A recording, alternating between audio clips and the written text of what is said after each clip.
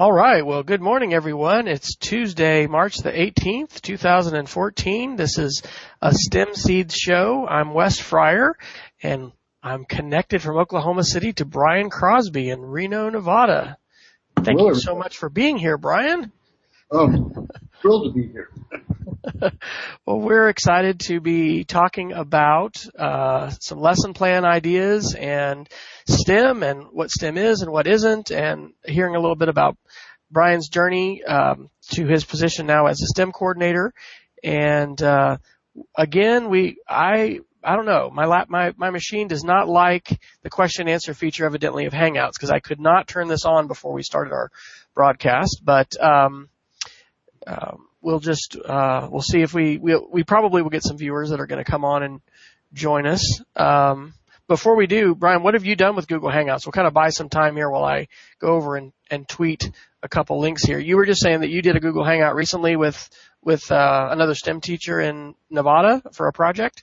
Yeah, here in Nevada, I was contacted last spring by a teacher that I guess every year she hatches chicken eggs in her classroom, and she said the problem was that I think 6 out of the 7 years she had done it, the eggs tend to hatch at night, and so then the kids don't get to see the chicken eggs actually doing their thing, and so she wanted to have a way to not only record that, but also to maybe broadcast it so you could watch it live. And boy, I went through all kinds of permutations to try to figure that out. In fact, it was I went on Twitter and asked, and Chris, from I think he's in South Carolina. He came on and said, okay, pardon? We'll put it in the show notes. That's okay. Yeah. He came on Twitter and said, hey, use Google Hangouts. And he explained how to do it. And I hadn't done Google Hangouts in a long time, and had only just used it for meetings and stuff.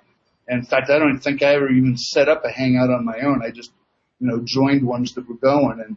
And so he explained that, it'll report it even to a YouTube video, which he thought at the time would just go, in an unlimited length. So we tried it out a couple times and found out that it cuts off at 4 hours. So that's good to know. Yeah, and so sure enough, we got set up for her, and as she got closer to the date that it might happen, she'd just get in the habit of when she left her classroom every night turning it on and leaving. And sure enough, they didn't catch the hatching live, and then they have it recorded. So thought that was a really, great way, and also demonstrates how you use Twitter and other pieces of social media as a professional learning network, because I wouldn't have figured that out without going on Twitter and having Chris help me out. That's right. Okay, well, we got this tweeted out, and I see we have a few viewers that are joining us. This is Wes Fryer in Oklahoma City, Brian Crosby in Reno, Nevada, and we'll just jump right into our program. For some reason, my Google Hangout, as great as this is, did not allow me to start the Q&A before the broadcast, and I promise I really did try. So I don't know if I need an updated plugin or whatever, but we'd love to get feedback and questions for folks who are tuning in. I did tweet the link to our show notes, which we'll be typing on both during the show and after. But if you just want to send a tweet, you can put STEM Seeds into your tweet, and we will take a look at that, and Brian and I will try to juggle. It's always fun to try and talk and maintain your train of thought while you're looking at other things. So Brian had a great idea for the first suggestion. We're going to talk a little bit about his background, but Brian, what is STEM and what is STEM not, and why is that a good question to kind of begin with? Well, when I first got this position a little over, almost a year and a half ago now, one of the things that we were running into was there were a number of schools that were coming online and defining themselves as being a STEM school. And when you'd visit these schools, more often than not, they would have things like Wednesday was their STEM day, or their STEM day was certain periods of time during the day. So they weren't really integrating STEM at all. It was really just science class with, some engineering built in, and let's use some technology sometimes, and let's try to collect data that we can crunch so that we have the math piece.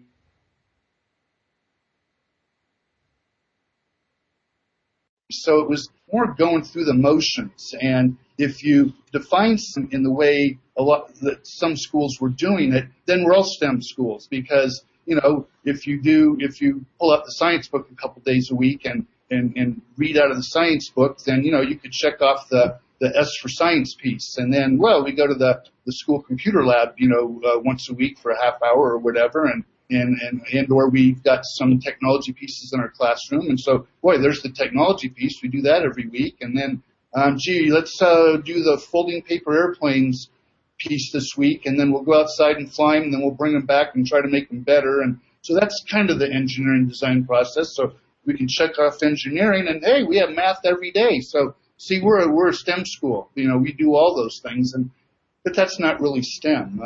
STEM is a culture. It's not a time of day or a day of the week.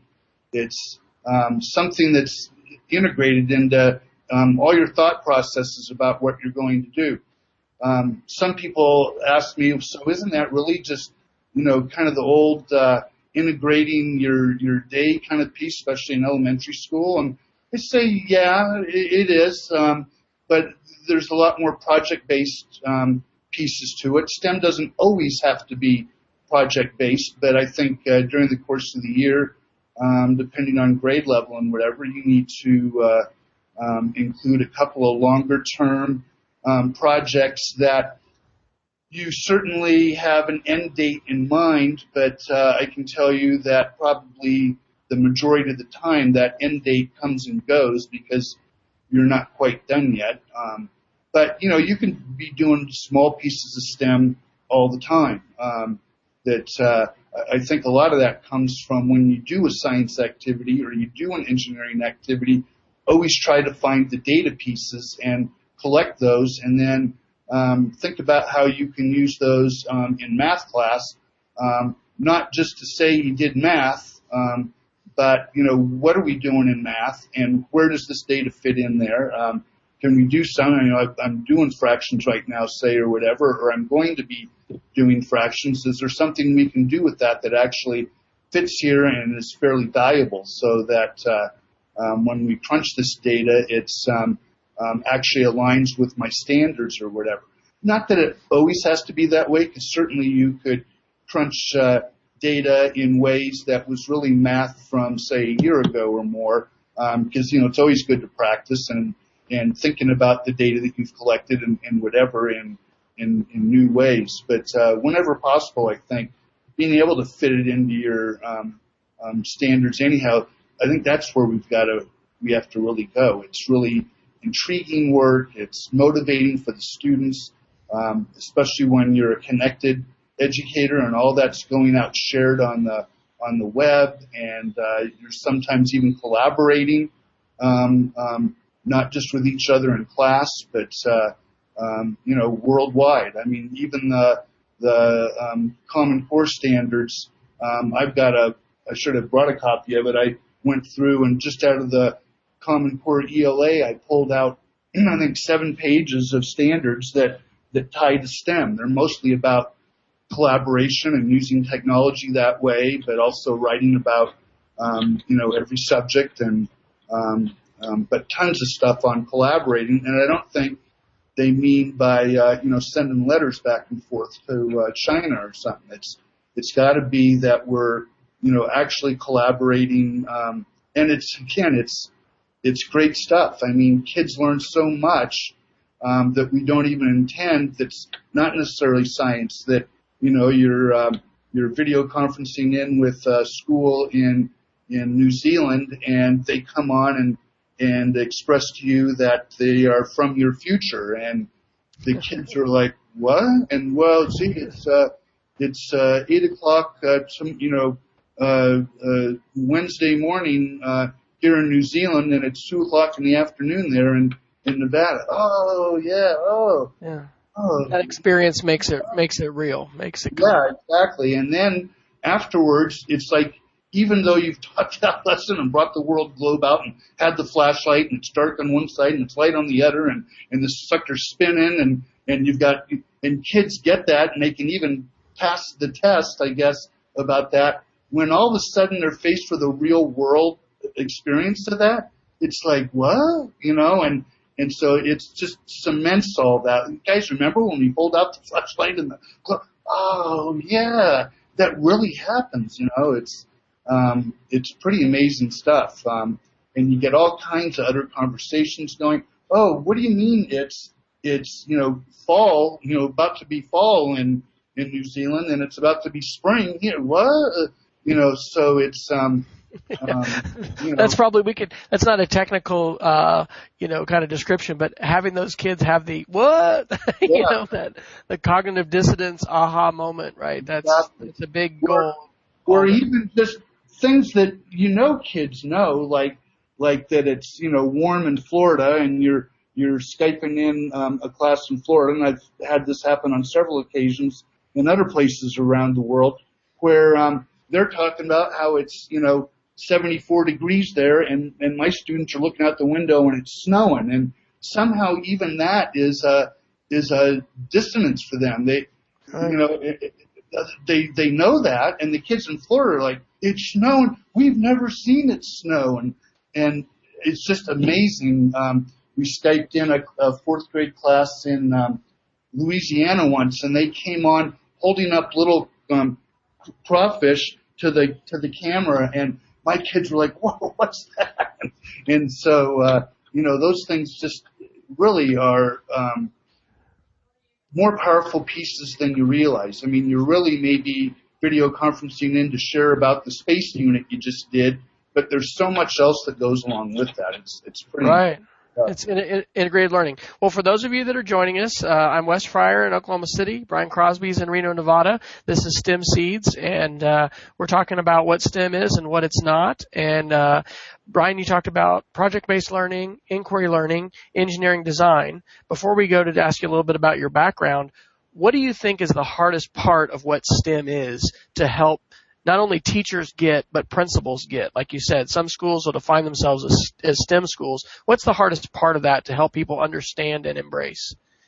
That, like I said before, that STEM is really a culture. It's really it's a huge change. It's going from siloed and scheduled pieces all during the day, which you still do.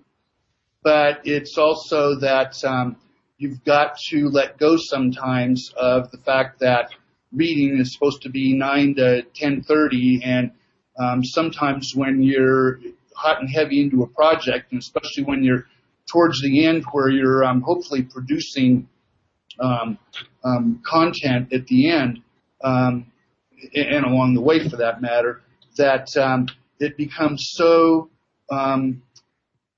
involving that you need all day long for a week or 10 days just to get finished up. But then you stop and think, but look what we're doing. We're to do this end product, whatever it is.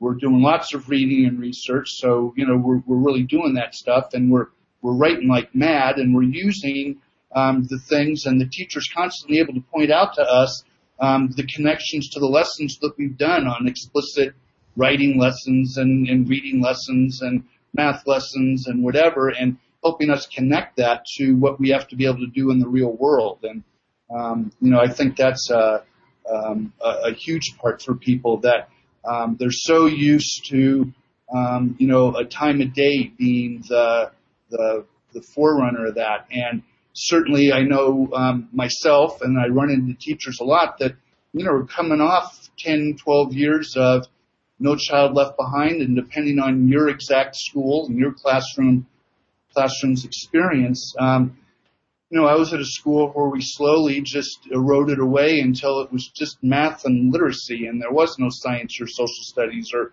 And I was specifically told that I would not be doing hands-on science or projects anymore, that we read about science and we read about social studies and, learn to use the charts and stuff in the book, use the textbook and how to use the captions under the pictures and that kind of thing, because that might be on the test. And so thankfully, we're breaking out of that again, and people are understanding what a mistake that was. So, wow.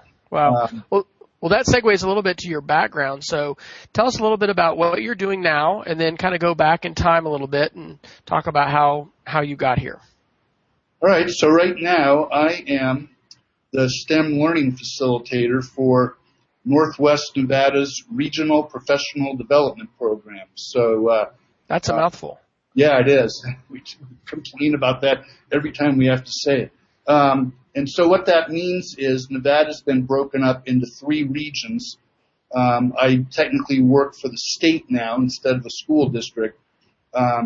And so my region is 6 counties in northwest Nevada. So I guess I won't name all the counties, but Carson City is one of them, and Washoe County, where Reno is another. Some of those counties are very rural.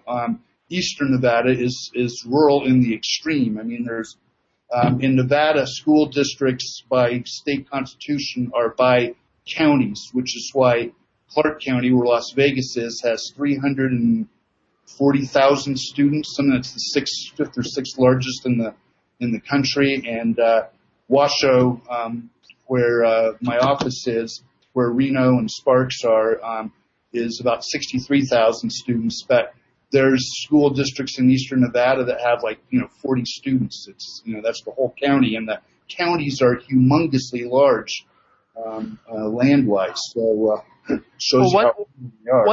One connection I hope we can make, Chris Simon was a STEM teacher at Independence Elementary, where I am now, and he's now a STEM coordinator for the Girl Scouts of Western Oklahoma.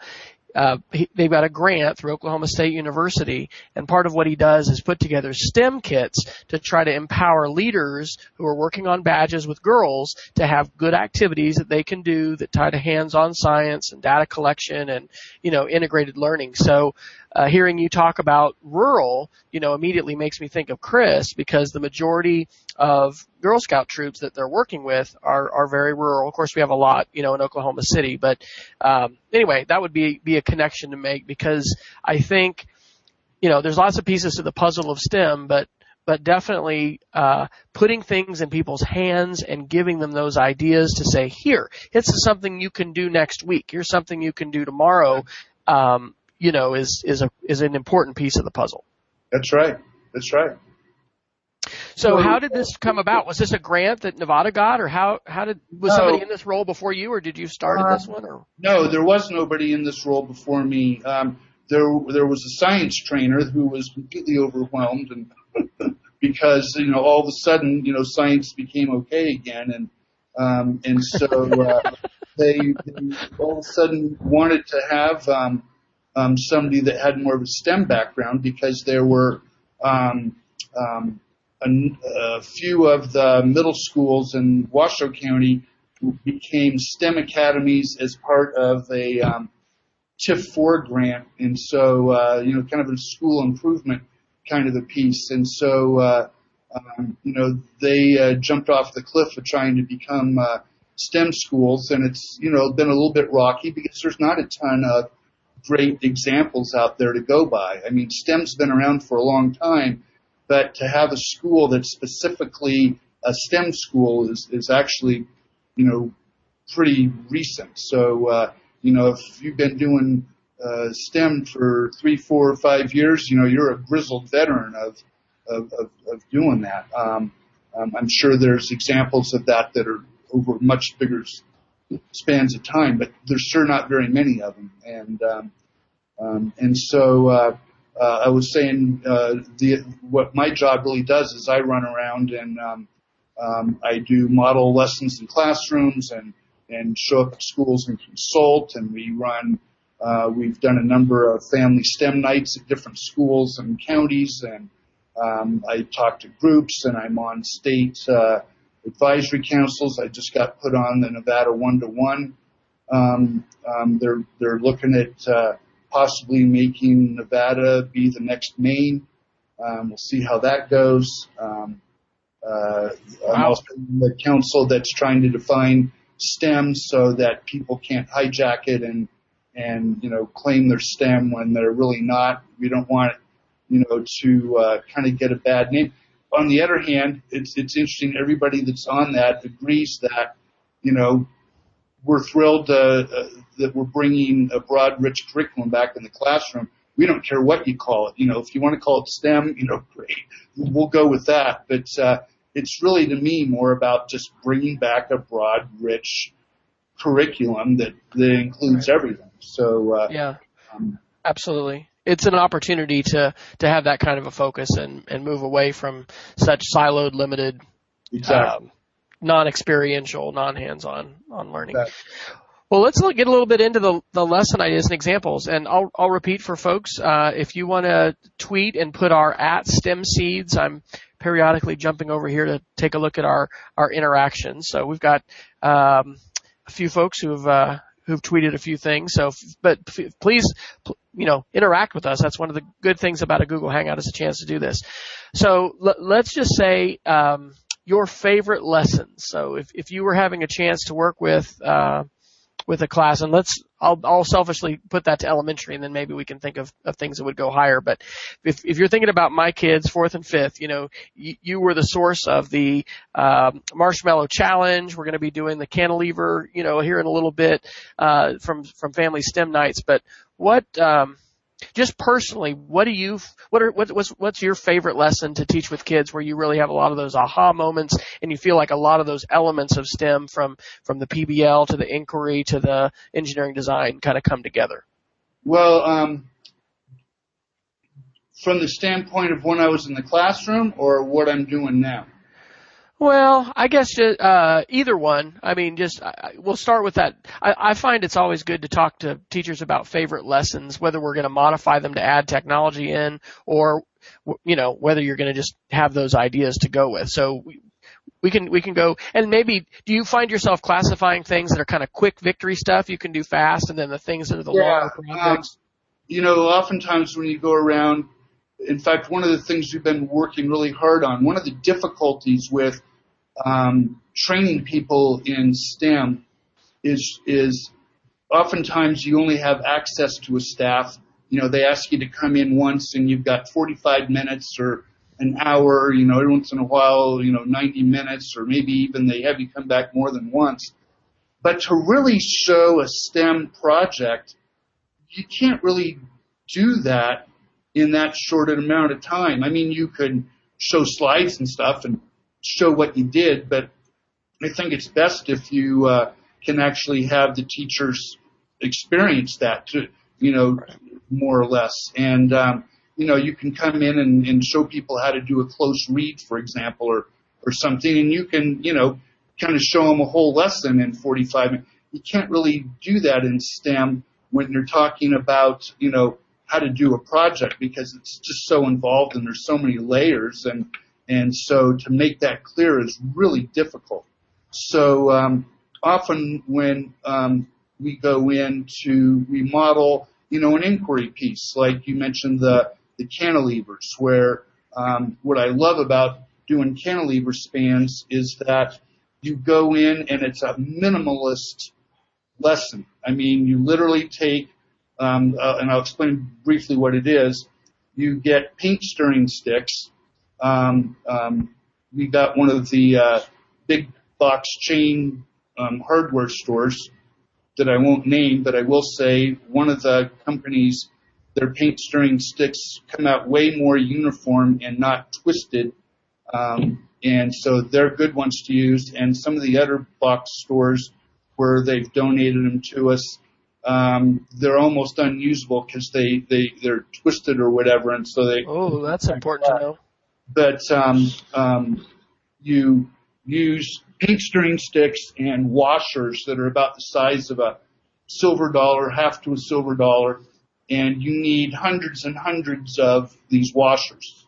And when you show it to students or to teachers if you're training teachers, you put the paint stirring stick on the edge of a table and you push it out until it falls off and you catch it. And then you show that if I put one washer on the end, look how much further I can stick it off the edge of the table. And then if I put a couple more on there, look, I can almost get it all the way out to the edge, and the counterbalance of the washers on the end allows it to stick way out. Okay, now your only directions are you need to use these washers and these paint stirring sticks and make as long a span sticking out from the edge of the table as you can.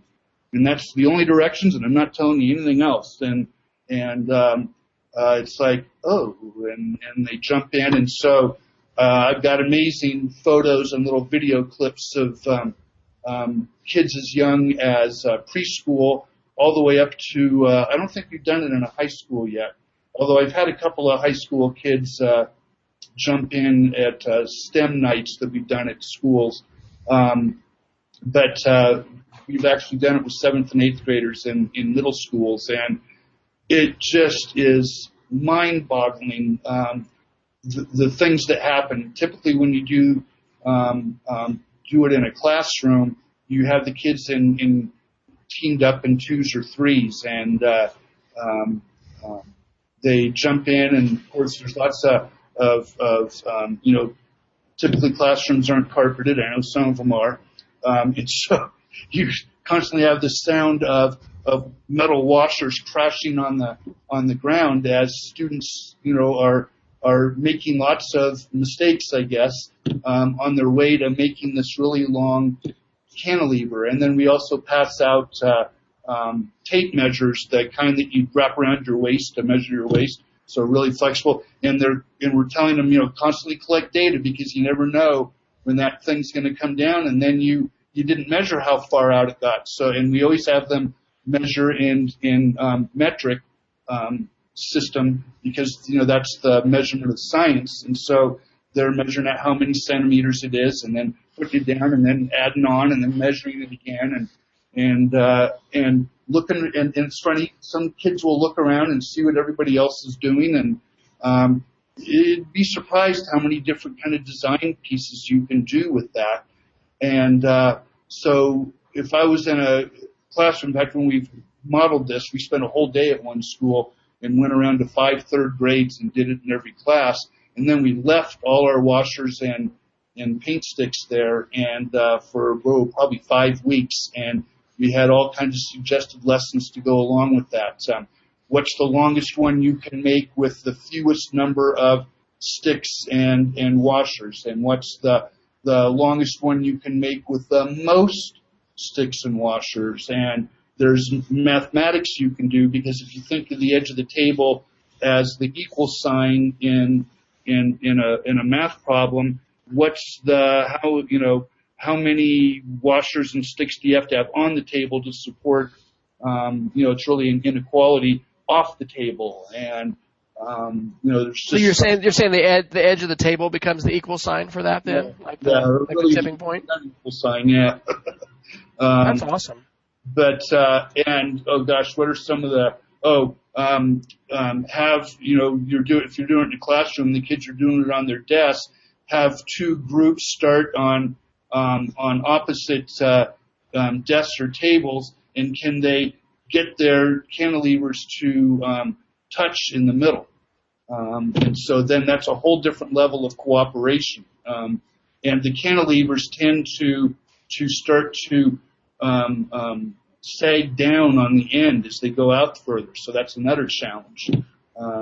Just so much, so rich. And that's actually an idea we got from Dr. Ken Wesson, who's down in the San Francisco Bay Area. He shared that with Lou Lofton, who I work with a lot, and we just decided to kind of go for that. And it's an incredible piece. So if you're going to do it, you'll really like it.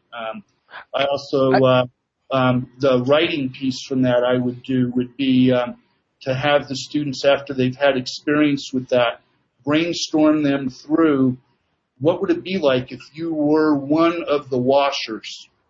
And so you're one of the washers in this, and what would be the experiences you would have? you're being stuck, and are you out towards the end, and what if I fall, and what does the hand feel like when it's, and is it wobbling, and all those pieces. It makes students think through everything that they do and how all that works to tell that story, but it's a really fun, creative story to write. So I always That's beautiful. I love that. Well, I did tweet the link. Brian had put a post a while back on his blog about the cantilever span project, so I just tweeted that on our STEM Seeds. And what was the last name of that guy? You said it was Dr. Ken who? Ken West, Wesson, just like Wesson Oil. Okay. The play on words, if you see him present somewhere, he's phenomenal. Yeah, he's And is he at a university in San Francisco, or where? What does he do? I think he is aligned with one now, but I'm trying to remember. I should have looked that up before I know he's Googleable. He's with some organization right now, and I know if you Google that name, there'll be some other people with similar names that'll pop up, but it'll become pretty apparent because he's got a science and/or engineering background, and he goes around and does a lot of keynote speeches and that kind of thing now, and shows phenomenal stuff. We saw him down in Sacramento just this last fall, in fact, and connected up with. He's come up and visited us up here for another project we're working on, where we're part of a group looking at occultations in the sky when a Kuiper belt object, basically an asteroid or something, passes in front of a star, and when that happens and you view it from different points, you can actually judge speed and the size of the object. And so we're part of a really groundbreaking group that's doing that, and we've gotten some middle school and high school students involved in that. We'll have to talk about that sometime. That's an incredible project. I wish I was more of an expert at it. But, oh my gosh, yeah. Well, actually, talk about that. How does STEM make you? I mean, you're probably faced all the time with things that challenge your own knowledge. Yeah. How is that as a teacher, and how do you coach other teachers with that? Because that's a different sort of field than, hey, you've you studied math throughout school and you're going to teach fractions now, for your career or whatever. Yeah, great point. In fact, last night was the second of 2 nights dealing with the NC lab, which is, learning how to code.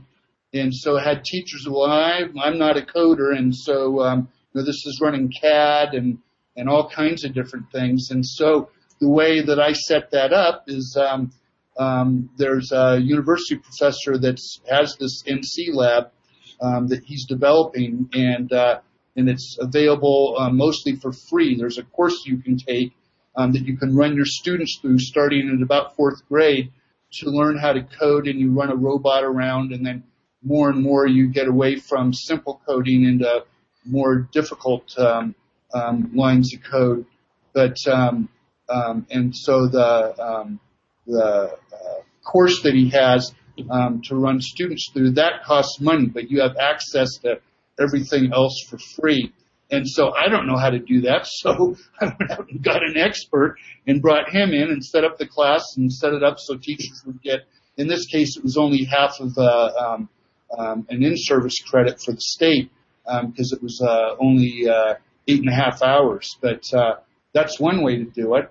This telescope piece we're doing, which is called Recon, RECON, and I'm not going to remember what the letters stand for right now, but they have a website. And that's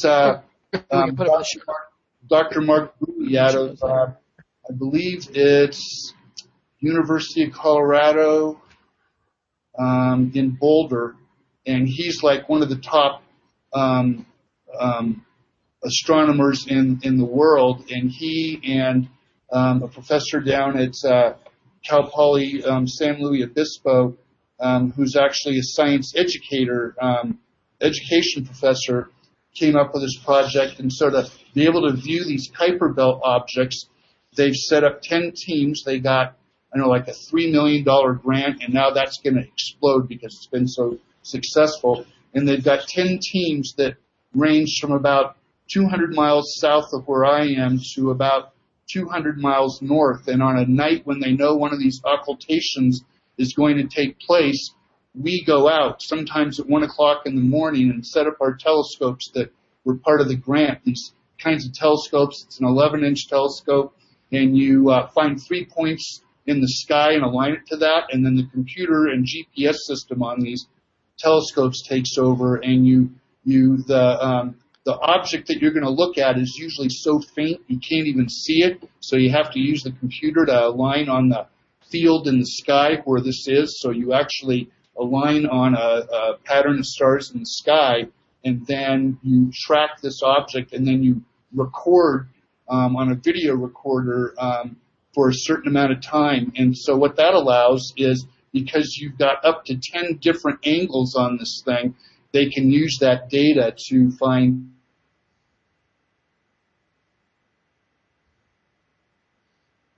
speed and size, and you're trying to learn a lot about those Kuiper belt. Kuiper belt is, you know about the asteroid belt between Earth and Mars. Well, the Kuiper belt is similar, but it's outside the Pluto is part of the Kuiper belt. So in fact, we did Pluto when it passed in front of the star in one of our practice runs, and we did that. But and so they've got it's mainly a middle and high school student piece where they're actually doing some of the math, and they're running the telescope and triangulating. And I know Jim Beam, who's a science teacher down in Carson City, Nevada. He's just doing incredible stuff with his students as part of that project. And now they're going to add on to that, and it's going to go from the Mexican border all the way to Canada in a line, because when these objects go by, think of an eclipse of the sun, and how when they show where you're going to be able to see it, it's usually just a wide band across the Earth. Well, these are really narrow bands. You've got to be, to catch these. And so that's why it's important that they line us up. And so we're kind of along the crest of the Sierra Nevada range, kind of in a line from, Mexico to Canada. So it's it's pretty incredible. A lot of the excitement and amazing things I think you've done have come, or at least some of them, have come from collaborations, with colleges. So can you talk a little bit about that? How did you get that going in the classroom? And then talk a little bit about those collaborations. Well, for example, our high-altitude balloon piece, a teacher I worked with for years. What you're talking about right now, experiments, and wondering how we could get plugged in. Yeah. But we originally, in fact, Doug Taylor, who is now a technology and ed tech trainer in the school district here, he and I talked together for a number of years, and he saw this piece these two college students did, where they put a cell phone and a camera and some of those hand warmers that you buy at the sports store, and you do this and it activates them and they stay warm to keep stuff warm. And they bought a high altitude balloon and filled it up with helium from those tanks that you can buy. You buy the party kit with the tank, and it comes with 50 balloons, little balloons. And so they used those tanks and they blew up a weather balloon and sent it up to like 60,000 feet. And then they supposedly used the cell phone, because it had GPS in it and everything, to track it, so they could go and get the camera that they had on it, afterwards. And we saw that. We thought, wow, let's do that. And so we started to do that, and then we found out that the mechanical engineering department at the local university was doing some of that kind of work. So we set up a meeting really just to pick their brains on how to do it. Well, they were such experts at it, they ended up, helping us out. And I always love tying in to different levels of education or industry or whatever, and tying into those experts. And these guys were incredible. So that really got that project. And then in the meantime, because of what they saw us do with it, they even set up a couple of classes and got a grant and were able to give away balloon flights. And they designed these kits with all the stuff in it to track them, and because they use ham radio to track, and GPS, and a thing called a spot that sends out a signal every 10 minutes that you can latch onto and find these things. Is that what you do when you're hiking or whatever, when you've got a GPS that does some spot? It's that you can ping out to send out your location, and they pings your location. Yeah. So hey, we got our first live question. So Rob Fisher is in Thompson, Manitoba, Canada, and he says, "Where do I find out about participation in the Khyber Belt project?" Go find. We'll put it in the show notes for starters, Rob. Yeah, but where can we find it? If you can right now, even just do a Google search for Recon, RECON, and maybe throw telescope in the search, and you'll find their website, and they have links to everything, what it is and how it's going to work. You can certainly be, and we'd encourage this to the max, you can certainly be part of it. I don't know if you can be one of the teams, but if you provide your own equipment and whatever, and you were in the right spot, I don't know if they'd, somehow let you be part of it. I don't think they'd necessarily be against it outright, for sure. This is exactly what they want to encourage is teacher and students connection with that. So Dr. Mark Bowie, his last name is B-U-I-E, and I think it's University of Colorado or Colorado State in Boulder, Colorado, is the leader of that. And spell his name one more time. Mark Bowie, B-U-I-E. Okay. So if you do a search for those things, you'll come across it, and there's contact stuff in there. So if that's something you want to be part of, in some way, contact him. And John, my mind today, who is professor at Cal Poly San Luis Obispo, they're kind of co-leaders of that. He'd be the other one, and his name will be on that website and his contact information as well. John Keller. Okay. Yeah.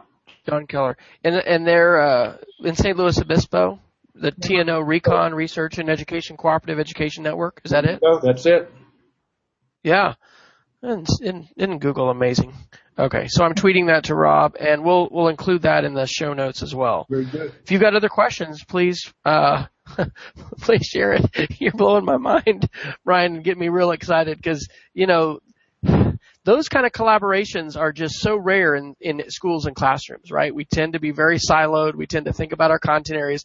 We don't think about elementary students collaborating with the local university mechanical engineers. Right. So how do you? Let's talk about that real quick because, like the cantilever spans piece can be the kind of an inquiry piece that you could even use if all you want to do with your students is teach them how to do an inquiry piece. Or we use it a lot because it's so engaging so quickly when we train teachers because they then, okay, and now here's how you could have your kids write about that or here's where you could take it. And it's a little bit easier for them to latch on to. But I know STEM also has to be where you do a long-term project that's got, many facets and pieces and that even grows as you get into it because you and especially the kids will come up with ideas that make it even better. And when we do balloon launches, especially when I was in the classroom, these became like the perfect kind of project that you want to do because they involve the science and the engineering. And there was lots of data generated. You could do math around. And then there's lots of reading and writing and then oral language. When I do presentations on STEM, I talk about the fact that you want to do STEM is as much about because it's language intense as anything. Because when you do it well and you're debriefing the lessons and whatever, it's tons of writing. And that writing becomes an assessment piece for you because your students writing, they either understand it or they don't, and that becomes really apparent. And so right away, and if they're using blogs, which I did, and they're posting those, and so blogs are moderated, so before the student post goes live, you're seeing it, and you're quickly able to assess that, wow, we don't quite really get that yet, and so I'm not going to post these blog posts yet. I'm going to save them, and tomorrow we're going to go in and have another conversation or do another lesson, and then have them look at what they wrote and let them see that they didn't quite have it. And then, okay, now let's edit those pieces, which is just a phenomenal piece of that. And so on the balloon thing, we not only learned about, we were supposed to be learning about the layers of the atmosphere. And so, it's rife with that, of course. And so what are the characteristics of the layers? And so we were doing that science piece. And then we were designing experiments to send up, like the little party balloon that we attached and had a camera on it, so we could see what happens to the air pressure in that balloon as it goes up. And of course what it does is it starts to expand and then even bursts because it just can't take it anymore. Because the higher you go, the less air pressure there is, but the air pressure in the balloon is a constant, so it just keeps expanding because the air pressure outside is less, and it's, which is exactly why weather balloons burst, because they keep expanding until they just can't take it anymore and they burst. So you're doing all those pieces, but then you're also doing things like, because students are blogging about it and they're getting comments from students all around the world back, you're also getting sharing the same kind of lessons that you're doing in class over Skype with classes in New Zealand and in New York and in Canada. We crushed cans with air pressure, the old soda can that you put on a hot plate with a little bit of water in it until the steam's coming out, and then you grab it with tongs and turn it upside down so the opening on the top of the can is upside down in the water, and the whole can just crushes. And you can do larger cans than that. And then you don't tell the kids, they see what happened, but why did that happen? And then you keep teaching lessons until they can tell you why the can crushed. And if you take the tissue, that old tissue paper liner out of the old Ditto machine masters and fold it like a letter and get it to stand up and start the top on fire and it burns down, and then when it gets towards the bottom, the heat rises and pulls it up in the air and then the flame goes out. So we would do those activities in class, the students would do them, and they'd videotape them and then embed those on their blogs. And so every student had those two little video clips that are like 10 or 15 seconds long, and then they'd have to write the explanation for that. Well, that would get other kids excited. They'd want their teachers doing those. Well, they'd have us Skype in, and my students would do those activities for them. So now they're having to, and most of my students were, I was at 100% free lunch school, and the bulk of my students were second language learners. So you're forcing your students, well, forcing sounds like I'm poking with a stick, but you're making them interact in ways where they're having to use language at a high level. And so they're coming to you, asking you for the words and learning to use a thesaurus well and whatever, to be able to find the language pieces to be articulate. And they've got to really say what they're supposed to say so that somebody understands what they mean. I mean, you just push that a lot. And you want to, this is going live to the world, so you want it to be good, right? So it's a great motivator, but they're also having to then, if they're presenting live on video conference, they want to be articulate in their spoken language. And so you give them some time to practice that. Not to write a script. They can certainly make notes and whatever, but you want them to get to the point where they can, do that. And my class would always have an early experience where we'd video conference in or do some kind of an in-class thing where they're reporting out. And there's lots of that not talking very loud and long gaps, in their thinking, and then you're able to talk about that, and then they see the importance of really being prepared to present. So there's just tons of really strong language pieces, and then it's almost like, well, that's right, and we're teaching science here. It's the language piece is so important, and then you start collecting data, any data that comes. We sent the balloon up, and we knew that it had gotten up on that first one to 107,096 feet. So then one day in math class, you say, okay, guys, so 107,096 feet, how many inches is that? Oh, right, in their groups. And then as groups think they have the answer, you're posting that up, and then they see that all the answers are different, and you're able to point out, so if it was 107,000 feet, could it only be 86,000 inches? Well, yeah, because inches are smaller. Okay. But if I have 2 feet, how many inches? 24. So 2 feet, but 24. Oh, yeah. There's more inches. So that Right. couldn't be right. And it's just fraught with. It's all kinds of connections. You're describing just lots and lots of connections to these experiences, making it real. Being as you are is in the coordinator role and having that challenge sometimes of, hey, can you do this in 45 minutes? Are you looking, or have you found ways to work with a cohort or to work with a group of teachers, kind of over a longer period of time where you get more touches and you just get more of a chance to build relationship and have them see this over time? Some schools are asking us to come back more. Right now, I think a lot of schools, Nevada is one of the states that has decided to base teacher evaluations 50% on student test scores. So, so teachers are learning this new evaluation system, and there's a couple other things, and I'm sure a lot of teachers that are listening to this are going to be nodding their heads, are being, faced with learning a lot of new things. So there's a lot of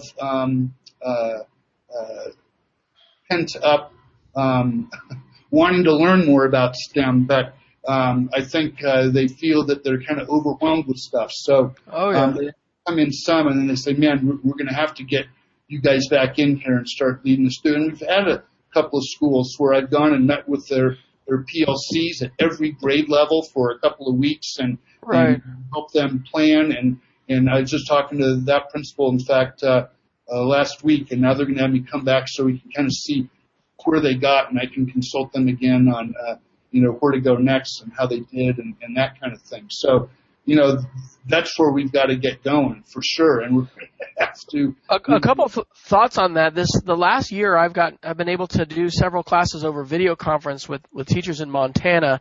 We've done a 7-week class, but we've done it every 2 weeks, and they've created a product each time. But man, I have loved that blend of the synchronous live video conference, with the online and with, the expectation that you create a product which you share back to our kid blog and others comment on. It's just, I think one of the things that's really good about that is it's smaller pieces over a longer period of time where teachers are actually able to build them. And then, of course, the stories about them using it with their students and the classroom impact. I just saw maybe last week, I was looking for something about making iPhone apps or whatever, and this guy who sells these templates had created a course on, I think it was edX. It was one of the MOOC platforms, but, it was chunked with different video pieces, and so that might be something for you to explore as well, because, this opportunity to blend an asynchronous video with somehow we need immediacy, there's a world of content out there, but just because iTunes U is filled with courses from Yale and Stanford, it doesn't mean I've, made time to watch any of them or be in them. So I think, I don't know, that's part of what's churning in my mind as far as professional development and coaching and all of that is how the immediacy of the video conference and the webinar, can match with the asynchronous, here are videos and assignments. So I don't know, maybe there's a space in there for STEM stuff, because you've got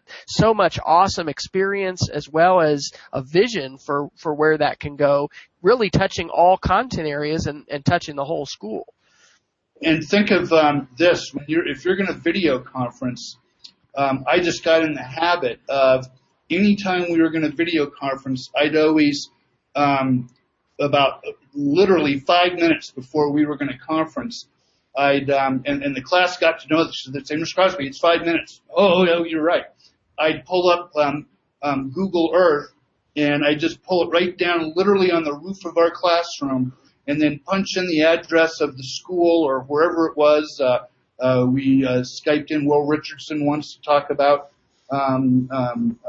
vegetarian eating, and Alan Levine, he was up in Iceland, and you talked to us about the geology of Iceland, and so you just pull in right in on where they're, and then you go to that school and you zoom in on the roof of that school, and then you come back up and okay, so here we are down in Argentina. And look, wow, Antarctica isn't that far down. Look at that, that's Antarctica down there. And so let's go back up to and then come back down. You just crossed Mexico and came down this way, and it's amazing how much more geographically aware you make your kids in that quick 5 minutes, and it connects them to that school you're going to video conference. I'd also use Google Earth a lot when we were reading a book in class to like Maniac McGee that takes place in Pennsylvania.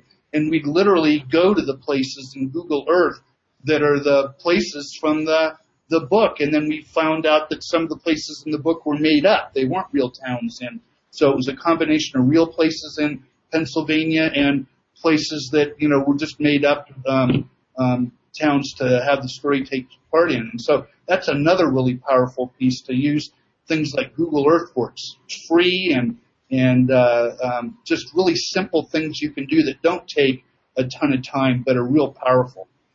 We're almost to the top of the hour. I hope my wife has just started vacuuming. I don't think she realizes I'm on the Google Hangout. So if anybody still has any questions, we've got a few minutes left. You can just shoot a tweet to @STEMseeds. Brian, I know you've written a book on blogging. You want to talk about that, and where does book writing fit in with your advocacy for STEM and what you're doing at this point? Oh, wow. So, yeah, the book that we just had come out not quite 2 years ago, Lisa Parisi and I co-authored a book called Making Connections with Blogging. And we're actually in the process right now of writing a book that's more just about the connection piece, because so often we get asked, how do you make all those connections with people? And so we're kind of writing that book right now. We're supposed to be done by June. We'll see how that goes.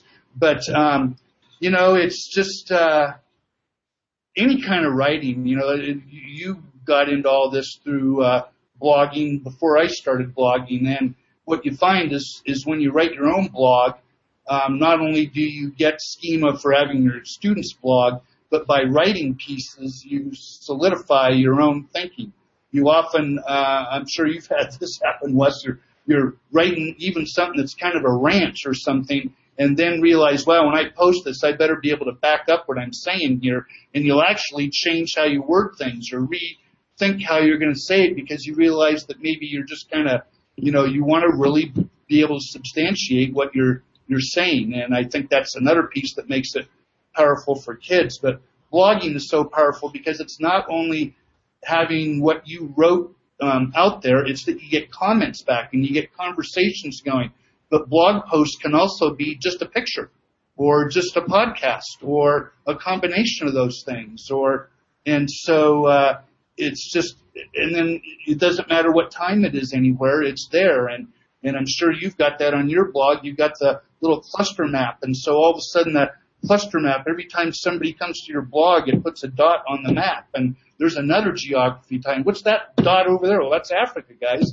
So somebody went to our blog from Africa, and that's a mind blower for kids. I mean, when they start seeing that they're connected to the world. And so, yeah, I just think blogging is such an obvious STEM piece. It's powerful whether it's STEM or not, but you can post all your thoughts on STEM, but then creative stories and data and just fun stuff. And you get into those conversations with kids where they come up and say, could I just write something I want at home tonight and post it on my blog? And can I write on my, just for fun, I don't know, please? I really want writing, on your own time yeah, of course you can. And you're still going to moderate it so that they're home writing, that's fine, because it's not going to show up on their blog till you see it. And for anybody who doesn't know this, people that comment on blogs, those comments don't show up until you see them first.